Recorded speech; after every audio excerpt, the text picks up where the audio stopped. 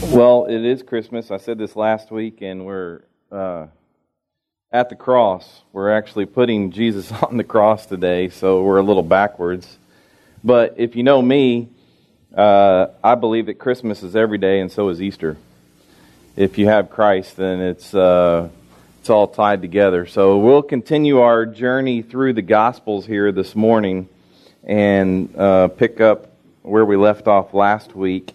And I'm probably going to leave Jesus on the cross today, so it's all right. Just read the book. You'll find out what happens to him eventually. It'll be okay. But just to pick up where we left off last week, I want to touch on something in Matthew 27:25, when the Jews had pretty much said, give us Barabbas, crucified Jesus. And that's basically what Pilate did, is he gave them Barabbas and he turned Jesus over to be crucified. They made this statement. All the people answered, his blood be on us and on our children. Let me clarify real quick, because this was a question that was asked afterwards. Was that just that generation? Or was that for all the Jews forever? Because it seems like it's continued to carry on even in the 1940s and even today. And I think you know what I'm talking about with the Holocaust and everything else. That specific verse right there was about that generation. It was about when the Roman general Titus, not Tiberius, Titus came in and totally wiped out the Jews. Not the believing Jews, but the non-believing Jews. No believing in Jesus Jew died during that time. But 1.1 million Jews died, and so when it's talking about his blood be on us and our children, it was talking about that generation right there. Let's clarify that, all right? So now let's pick up where we left off, and I'm going to start in Luke chapter 23, verse 27. It says, a large crowd of people followed him, including women who were mourning and lamenting him. It had to have been pretty loud, right? You get that? Including the women who were mourning. And here's the crazy thing about that, is because at one time, if you go back to the verse in Luke 19:41, remember when Jesus actually came into Jerusalem at one time, it says, as he approached and he saw the city, Jerusalem, he wept for it. Now, it's vice versa. The women of Jerusalem are actually weeping for Jesus, and here's what he says to them. He says, but turning to them, Jesus said, daughters of Jerusalem, do not weep for me, but weep for yourselves and your children. Look, the days are coming when they will say, blessed are the women without children, the wombs that never bore, and the breasts that never nursed. Then they will begin to say to the mountains, fall on us, and to the hills, cover us. For if they do these things when the wood is green, what will happen when it is dry? That doesn't seem like it makes a lot of sense, but if you go back to our history and look at 70 AD, you'll see that the Jews wished that they did not have children at that time, that their children would have to endure that destruction. I want to read to you how bad it really was. This is kind of like the adult version here. So listen to this. This is Josephus. Remember, I've referred to Josephus several times. It's not a book in the Bible. He's a historian. He wrote in a book labeled War Number 6, Chapter 4. It says, she slew her son. This is during the whole tribulation of 70 AD and the Romans coming in and destroying the Jews. This is what was going on. She slew her son and then roasted him. and eat the one half of him, and kept the other half by her concealed. Upon the seditious came in presently, and smelling the horrid scent of this food, they threatened her that they would cut her throat immediately if she did not show them what food she had gotten ready. She replied that she had saved a very fine portion of it for them, and withal uncovered what was left of her son. Hereupon they were seized with a horror and amazement of mind, and stood astonished at the sight, when she said to them, This is mine own son, and what hath been done was my own doing. Come, eat of this food, for I have eaten of it myself. Do not you pretend to be more tender than a woman, or more compassionate than a mother, but if you be so scrupulous, and do abominate this my sacrifice, as I have eaten the one half, let the rest be reserved for me also. After which those men went out trembling, being never so much affrighted at anything as they were at this. And with some difficulty they left the rest of that meat to the mother. Upon which the whole city was full of this horrid action immediately, and everybody laid this miserable case before their own eyes. They trembled as if this unheard of action had been done by themselves. That's crazy. But when Jesus sat there and he literally wept for this city, he knew what was to come. He knew how bad it was going to be. And he basically told these ladies to stop weeping for him, but you need to weep for yourself, because it's going to get really, really bad. They had no idea how bad it was going to get. Verse 32, it says, 2 others, criminals, were also led away to be executed with him. Now I'm going to jump to Matthew 27:34. If you haven't been with us, what we've done is we've taken Matthew, Mark, Luke, and John, and we've put them in chronological order, so we jump back and forth here. Matthew 27, verse 34. It says, They gave him wine mixed with gall to drink, but when he tasted it, he refused to drink it. The reason they did this, when they mixed this gall, which is a very bitter vinegar type drink, they mixed it with wine. They did it for 2 reasons. One, to give him more pain, the prisoners more pain, but also to make the prisoners easy to deal with. Jesus tasted this and he's like, no, I don't want any of this.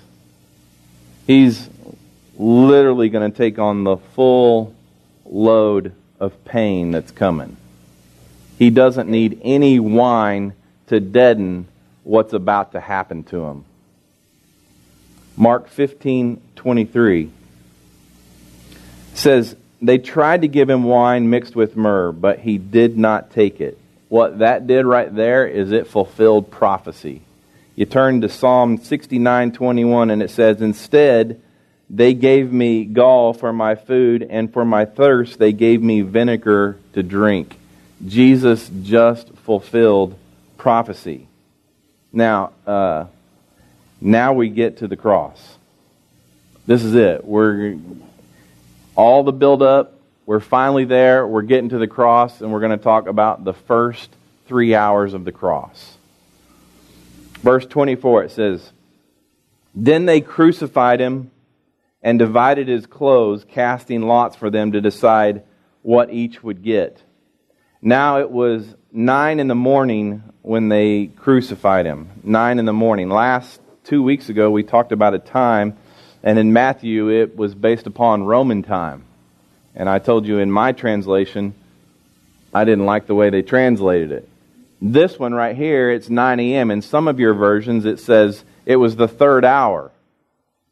The 3rd hour being based upon Jewish time, and Jewish time was always based upon sunrise to sunset. So that would be 6 a.m. and 6 p.m. This was the 3rd hour. So now that we know it's 9 o'clock in the morning, and Mark's saying Jesus is being crucified. Why is that so important? Because we know at the 9 o'clock hour, we talked several weeks ago about the Hagigah sacrifice that was made at 9 a.m. This was an additional sacrifice. The Passover sacrifice was made on Thursday night, but then there was an additional sacrifice that was made the next morning on Friday morning at 9 a.m. It was important for God to get Jesus on the cross at 9 o'clock so he could be representative of that Hagigah sacrifice. And look at this. Mark says, that happened. You realize we've been talking for the last 3 or 4 months about this week. How it all had to happen, and now it's finally gotten to this point where Jesus has become the sacrifice. Look at Luke 23, verse 33. It says, when they arrived at the place called the Skull, Golgotha, I showed you pictures of that last week, they crucified him there along with the criminals, one on the right and one on the left.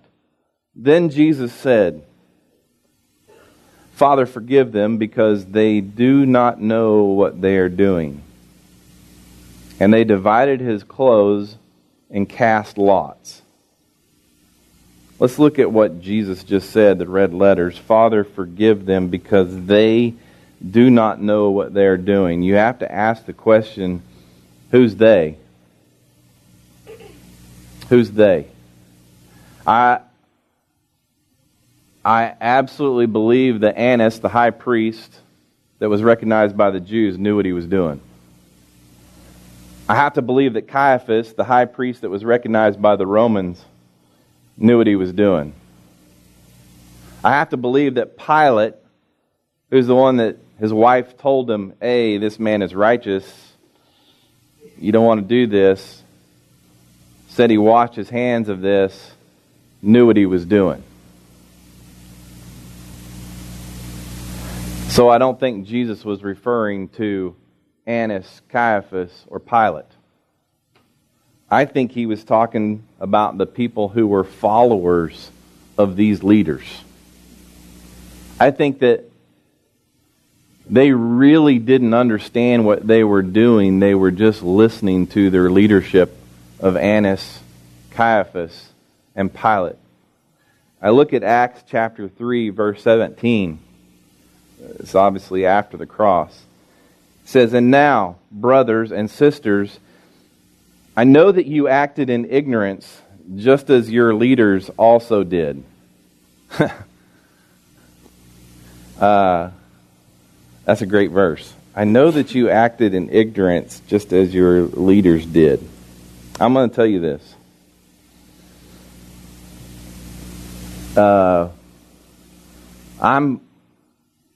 The more and more I've thought about it this week, I kind of think that I'm part of the ignorant. I kind of pray that I'm part of the ignorant. Does that sound bad? Because I really don't think that I know it all. And there's just so much more that I have to learn. And I know when I get to heaven, I'm going to go, oh, wow, I didn't know much at all. So for me to sit here and say, I got the whole Bible and I've got this all figured out, I kind of pray for some ignorance, right? And I'll say this.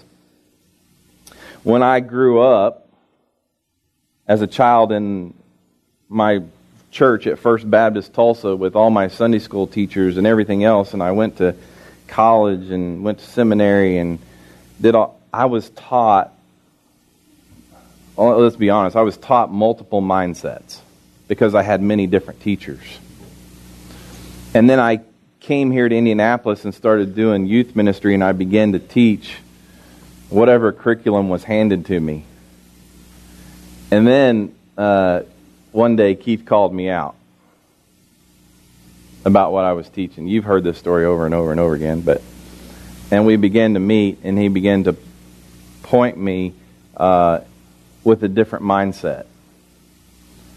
And it was probably a whole year later, after meeting with him every Tuesday morning at Panera for a year that I came to him one Tuesday morning and said, okay, you're right, I'm wrong.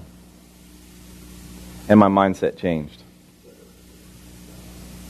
In other words, I was ignorant of what I believe now. And it wasn't because I chose to be ignorant, it was just what I was taught. I went with what I was taught, with what I had learned and everything else, and so I'm okay with that. I'm okay with saying I was wrong. I'm okay with today, if you come up and challenge me with some passage of Scripture and you show me something different and I can filter that through the Spirit and I'm wrong, I'll say it. I'll say it. I think that's where we need to be. We're changing all the time. If what I believed when I was 8 was it, I'm in trouble. You with me? But then people ask me all the time, well, you teach this stuff and people disagree with you and everything else. Doesn't that make you upset? Doesn't that? No. Kind of makes me nauseated now. Because I think I'm ignorant sensitive. I think I'm sensitive because I was once ignorant and I was once, believed a certain way, and now I've changed my mind about the way I believe. The Lord's changed my mind about the way I believe, and so I'm kind of sensitive to what I may understand as ignorance. It sounds kind of arrogant. I don't believe I'm any better than anybody else. I don't believe I'm greater than anybody else in this room. We all have the same Spirit living in us. All right? I would say the only thing that's different from me now than what I once knew is that I'm a whole lot more freer than I was back then. There's a lot of pressure that's taken off my shoulders. As a pastor, as a teacher, it is a different mindset. It's a totally different mindset. All I'm supposed to do is teach it, and I trust that the Spirit will do it. And here's what I'll say. So you got those that are involuntarily ignorant. And then you've got those that are intentionally ignorant. That have heard this message about rest. About Jesus says, I'm going to send you a Spirit and He's going to come do it for you. Yet they will continue to believe what they have always been taught and always will teach because they don't want to be wrong. And so, come on, man, we got to work hard for the Lord. We got to go out and do it. We got to, all those things that we were taught, just keep pressing. This is our responsibility. This is our duty as believers. We got to go save the world. We got to go change things. We got to go do Christmas stockings. We got to do all this stuff. Keep the machine going. If that's intentional, I think that's what Jesus is talking about. There's a big difference between involuntarily ignorant and being intentionally ignorant. And those Jewish leaders, Annas, Caiaphas, and Pilate, were intentionally ignorant, and they led their people down the wrong path. So when Jesus is sitting there saying, Father, forgive them because they do not know what they're doing, He was speaking about His Jewish people that were being led down a wrong road. Look at John 19:23. It says this, when the soldiers crucified Jesus, they took His clothes and divided them into 4 parts, a part for each soldier. They also took the tunic, which was seamless, woven in one piece from the top. So they said to one another, let's not tear it, but cast lots for it to see who gets it. This happened that the scripture might be fulfilled that says, they divided my clothes among themselves and they cast lots for my clothing. That's found in Psalm 22:18. More prophecy fulfilled from the Old Testament. It says this is what the soldiers did. Let me back up to verse 19 in that same chapter.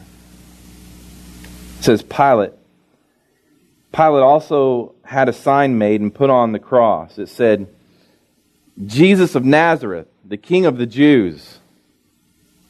And many of the Jews read this sign because the place where Jesus was crucified was near the city.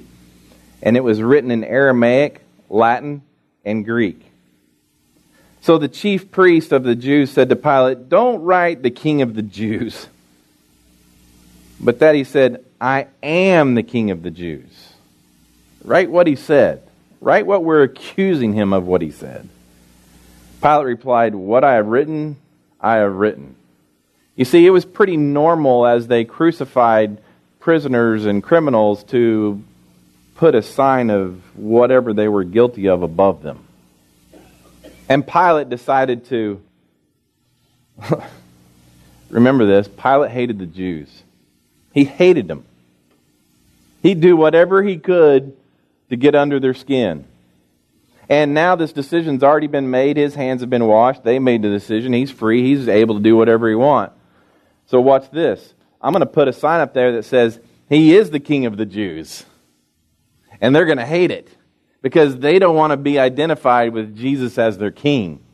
And sure enough, they came to Pilate and said, No, you need to change that. We don't want to... Did I just hit my microphone? Okay, good. We don't want to be identified with Jesus as our king. Just say, this is what he said. I am the King of the Jews. Pilate's like, no way. I'm leaving it just like it is. Sorry about you peoples. I'm going to refer to Matthew 27:39 right here. Matthew 27:39 says this. This is crazy right here. Those who passed by were yelling insults at him, shaking their heads, and saying, "You who would destroy the temple and rebuild it in 3 days, save yourself.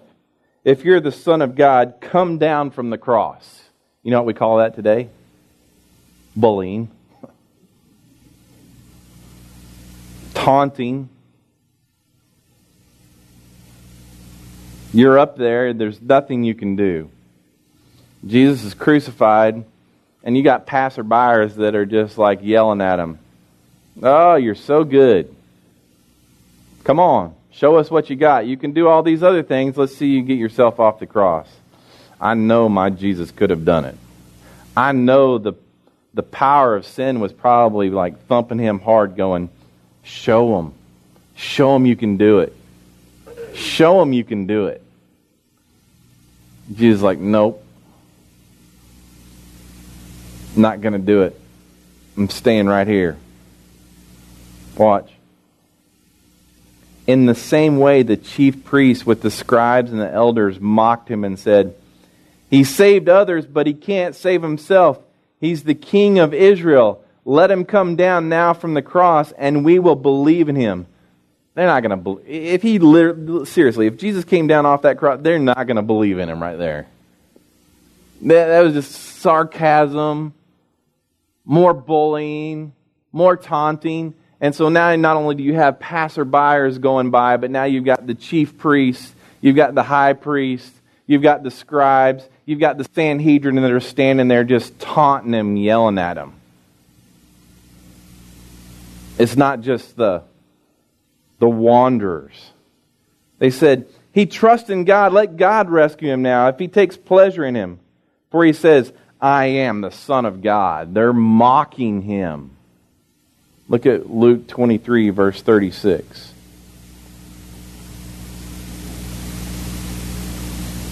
It says the soldiers also mocked him. Oh, you got the passerbyers mocking him.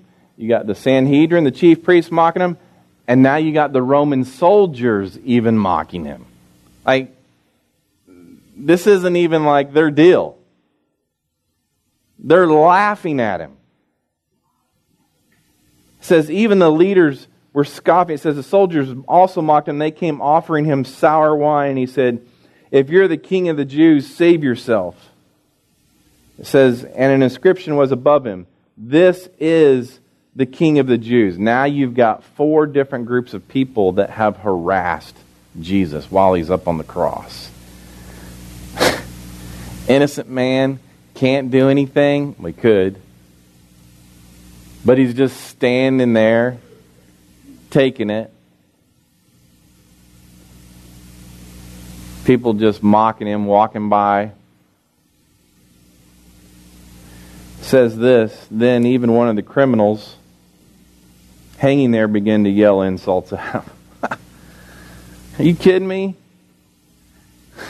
It's like you've got everybody else down here doing it, and now even one of the guys hanging next to you is going to mock you. Says, aren't you the Messiah? Save yourself and us. But the other answered, rebuking him, don't you even fear God? Since you're undergoing the same punishment, we are punished justly because we're getting back what we deserve for the things that we did. But this man, he's done nothing wrong. Then he said, Jesus, remember me when you come into your kingdom. And Jesus said to him, truly I tell you, today you will be with me in paradise. Paradise. So you've got everybody mocking him. You've got one criminal that's mocking him and another one that says, I believe he's innocent. And he calls him by name. Jesus, I believe in you. One. And Jesus just says to him, today you'll be with me in paradise. Paradise. We know that paradise, we've explained this many times as we've gone throughout the Gospels. Sheol and Hades. Sheol is the Hebrew word. Hades is the Greek word for the underground. And in the underground, if you go to Luke chapter 16, we talked about Lazarus and the rich man. We know that there's 2 sides. There's the paradise side, which is also labeled as Abraham's bosom. And then there's the hell side. There's a ravine in between it based upon what we read in Luke chapter 16. He's saying, I'm going to be in paradise. I'm going to the underground. And today you will be there with me, and you'll wait with all the people. You'll wait with all the people that have believed in the Messiah that is to come in paradise, in Abraham's bosom together. And then when Jesus raised from the dead, they rose too, and paradise was no more. But he's saying, you will be with me in paradise. Now jump to John 19:25. We wrap up here. Standing by the cross of Jesus were his mother's sister, Mary the wife of Clopas, and Mary Magdalene. You have to ask the question, well, why was Mary even there to see such an ordeal? If you go back to Luke chapter 2, which is like the Christmas chapter that you'll read over and over this month, verse 34, it says this, Then Simon blessed them and told his mother Mary, Indeed, this child is destined to cause the fall and rise of many in Israel, and to be a sign that will be opposed, and a sword will pierce your own soul, that the thoughts of many hearts may be revealed. She was there based upon what Simon told her when Jesus was born. Verse 26, it says, When Jesus saw his mother and the disciple he loved standing there, he said to his mother, Woman, here is your son. You know the Christmas story, right? Jesus was born to a virgin. Who's Jesus' father? Don't say Joseph. Don't say Joseph. That was his earthly father, but his father was God in heaven. That was his father. Mary was his mom. So he was like the firstborn of Mary and Joseph. Then they had other kids. He had brothers and sisters. And he's got his mom. He's hanging there on the cross, and he looks down at John, the disciple. And remember, John never identifies himself in his own writings. He's always referring to himself as the one Jesus loved, the beloved. So we believe that's John that Jesus is looking at, and he says, John is your mother. In other words, I need you to take care of my mom. I get that. Take care of my mom. He looks at Mom and says, Mom, this is your son. He believes in me. I don't know if my other siblings do. They all think I'm crazy. John does. John believes he'll take care of you. It wasn't until after Jesus was raised from the dead and the resurrection that his own siblings believed that he was the Messiah. John did. Jesus knew. He said, take care. Then he said to his disciple, here's your mother. And from that hour, the disciple took her into his home. Who took care of Mary? John did. The one that Jesus loved. 3 hours gone by. 9 to noon. And I'm going to leave you right there. I'm going to leave you right there. Father,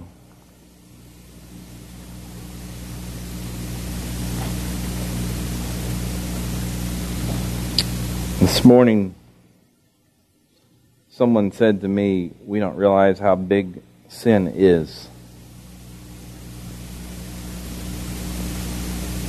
I believe that's true because we don't truly understand all that you endured for us. The more that we can understand what you endured for us, the more we can understand the depth of our sin that you have forgiven us of. Wow.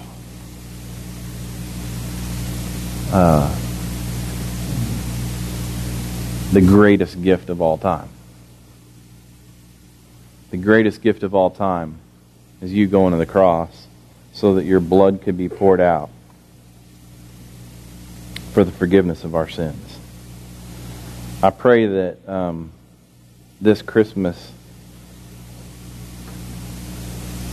that just rings true in the hearts of your people, that we truly can comprehend what you have done for us, that you came here on earth in the form of a baby, in the form of a flesh, just to show us how you lived your life by another source. Teach us that every day. So Lord, I love you, and I thank you for just this morning breaking into your word. And I pray these things in Jesus' name. Amen.